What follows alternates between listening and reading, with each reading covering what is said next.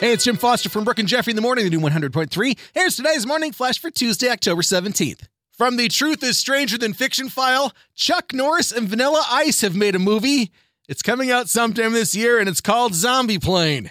They filmed it earlier in Australia. In the movie, they play themselves. Supposedly, the government has trained celebrities to be undercover agents, and they go out to kill zombies. One of the funny side notes, Chuck Norris can supposedly cure a zombie by biting it. Who bites a zombie? Obviously Chuck Norris, if he's going to save the world. Look for Zombie Plane sometime soon. As soon as I find out, I'll be sure to tell you. Something to look forward to, of course.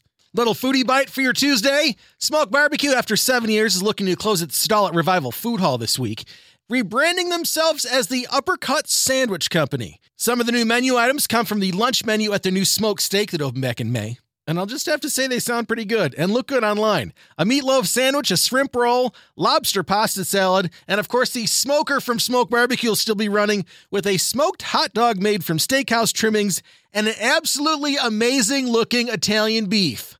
Look for it to reopen sometime in November at Revival Food Hall. And finally, that girl you found strikingly familiar behind the college bar you were drinking at last week was exactly who you thought it was. Kendall Jenner took to 4 Midwest colleges last week touring her 818 tequila brand. She hit Ohio State, Indiana, Illinois, and Michigan last week, slinging shots, signing bottles, and doing meet and greets for fans. Kendall started the company back in May 2021, naming it 818 after the area code for Calabasas, California, of course, where she and her fabulous famous sisters call home, crafting and distilling it from family-owned agave farms in Jalisco, Mexico. Drink it up, Kendall, and save some for me. There's your Tuesday morning flash. Have a great day, enjoy the sun, and thanks again for checking out the new 100.3. She loves the 90s and 2000s.